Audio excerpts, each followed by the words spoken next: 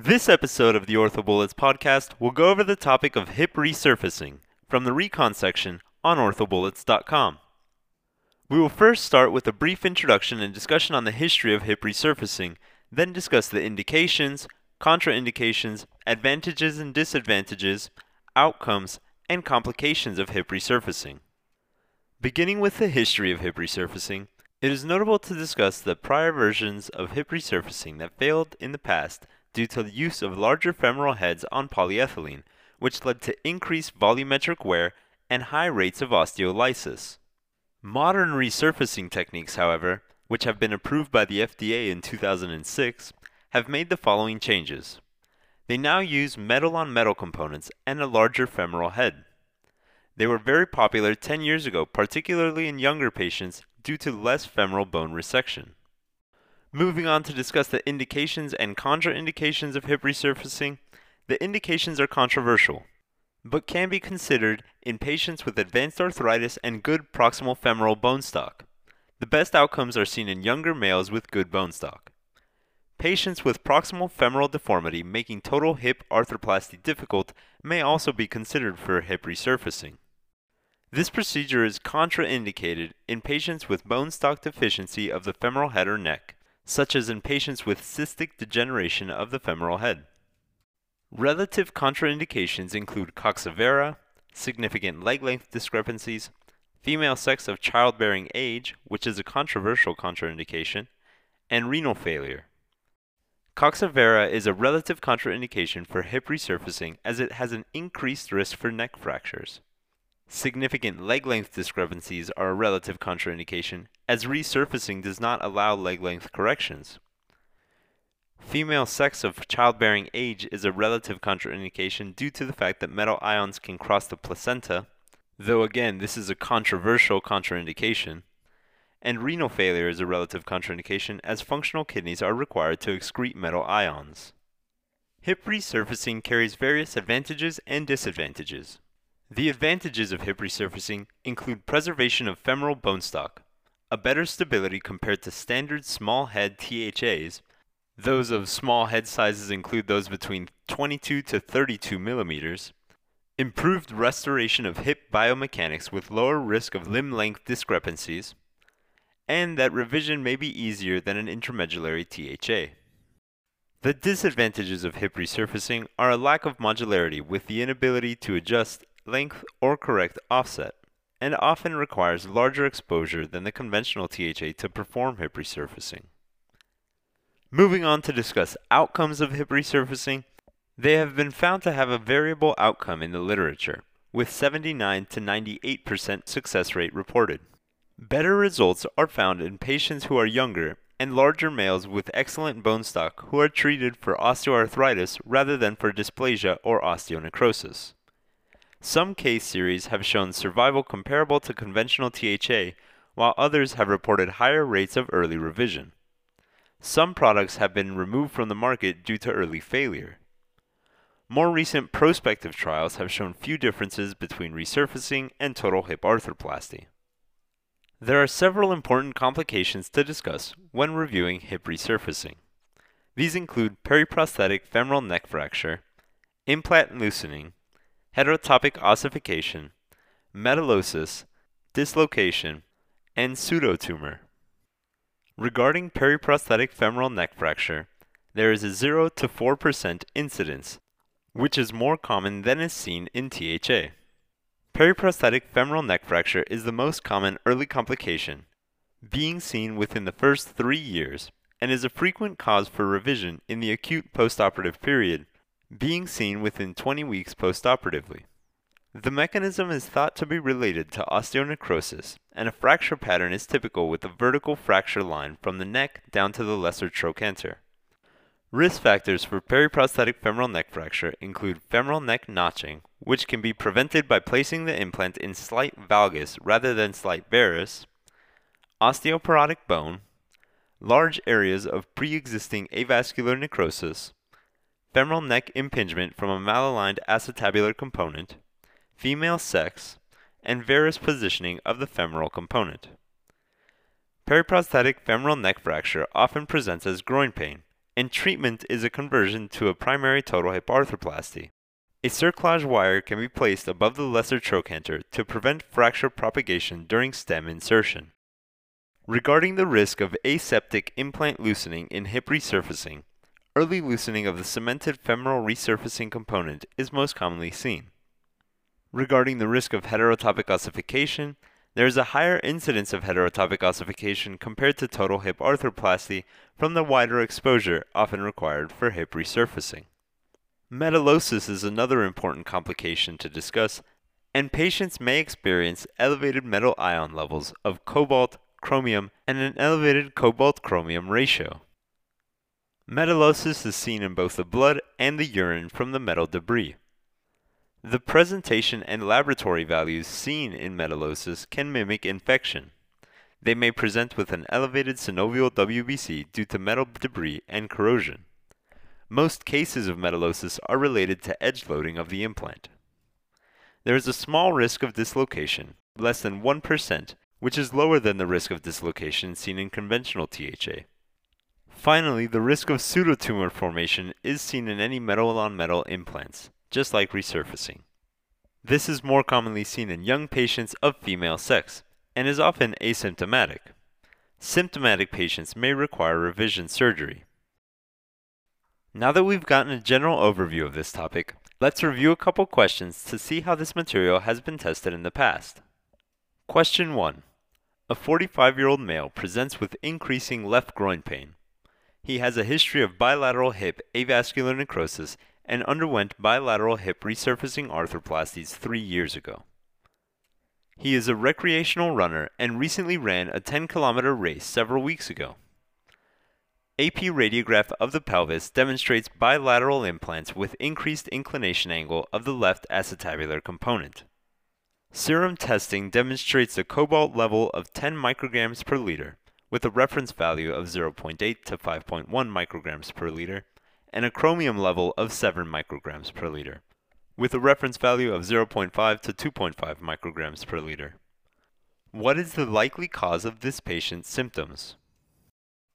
Answer 1. Iliopsoas tendinitis. Answer 2. Edge loading. Answer 3. Prosthetic joint infection. Answer 4. Increased activity-related wear. Or answer 5. Femoral neck stress fracture.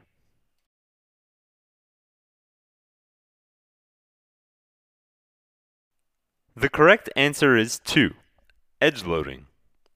This patient is presenting with increased left hip pain after bilateral Birmingham hip resurfacing arthroplasties, and has elevated ion levels consistent with metallosis.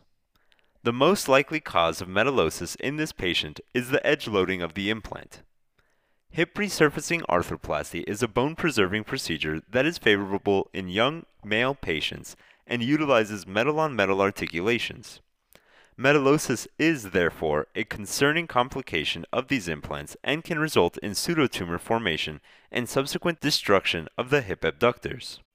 Patients presenting with a painful prosthesis should be screened with metal ion levels as well as a metal artifact reduction sequence MRI.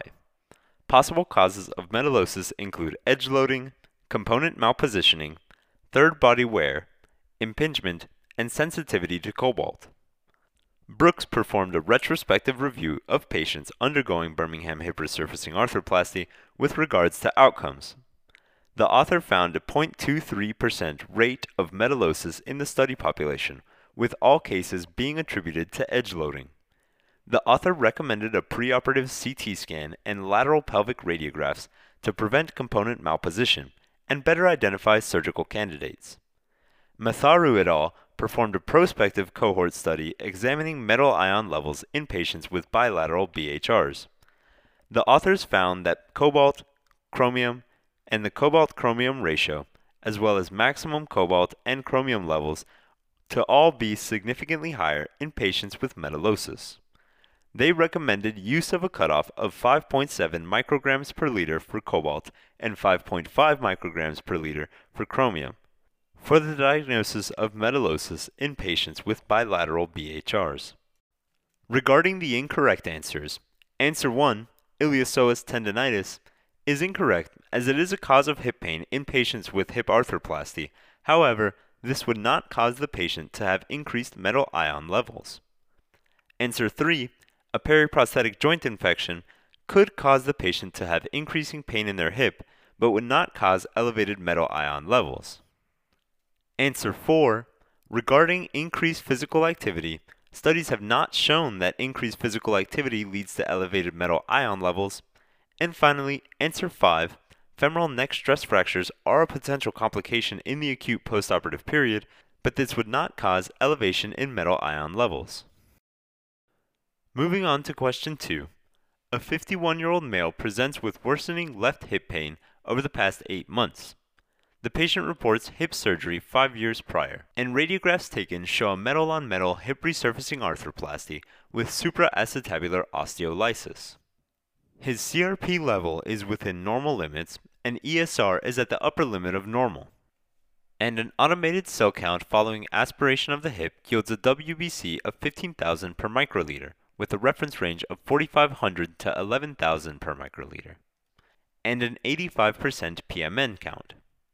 Metal ion testing reveals elevated serum cobalt and chromium levels. What is the next best step? Answer 1. Manual cell count of synovial fluid. Answer 2. Two-stage revision arthroplasty. Answer 3. Acetabular cup revision with bone grafting. Answer 4. Femoral revision with cerclage wire placement. Or answer 5. Hip arthrodesis.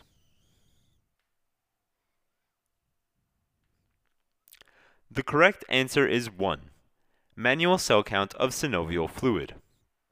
The patient has had a metal-on-metal hip resurfacing arthroplasty with osteolysis. It is likely that his WBC count is falsely elevated secondary to metal debris and corrosion. The next best step is a manual cell count to evaluate for metal debris, clots, fragmented cells, or other defects preventing accurate automated cell count.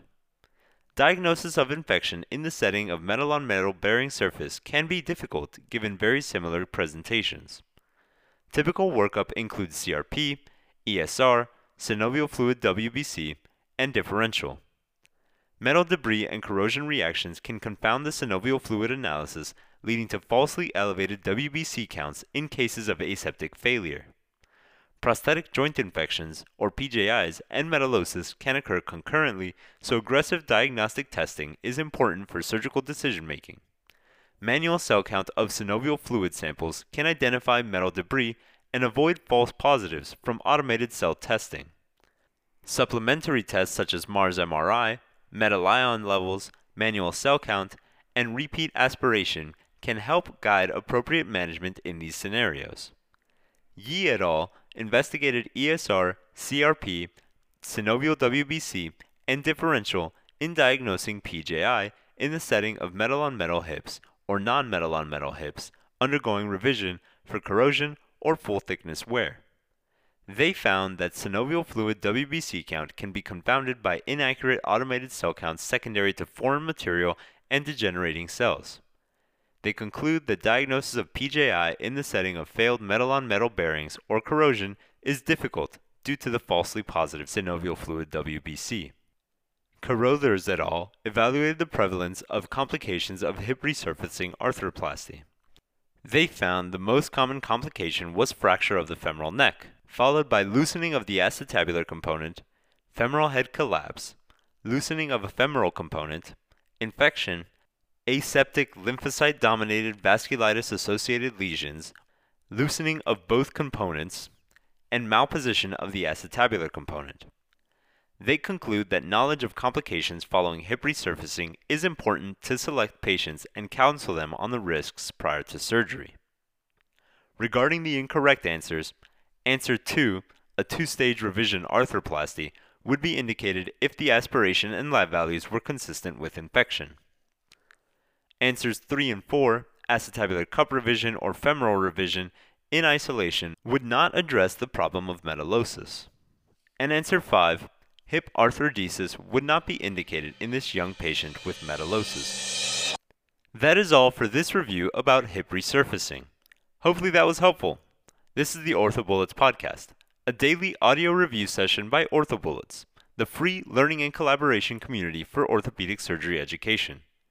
Keep in mind that these podcasts are designed to go along with the topics on orthobullets.com, and in fact, you can listen to these episodes right on the OrthoBullets website or mobile app while going through the topic. If you've gotten any value so far from the OrthoBullets podcast, please consider leaving us a 5-star rating and writing us a review on Apple Podcasts. It will help us spread the word and increase our discoverability tremendously.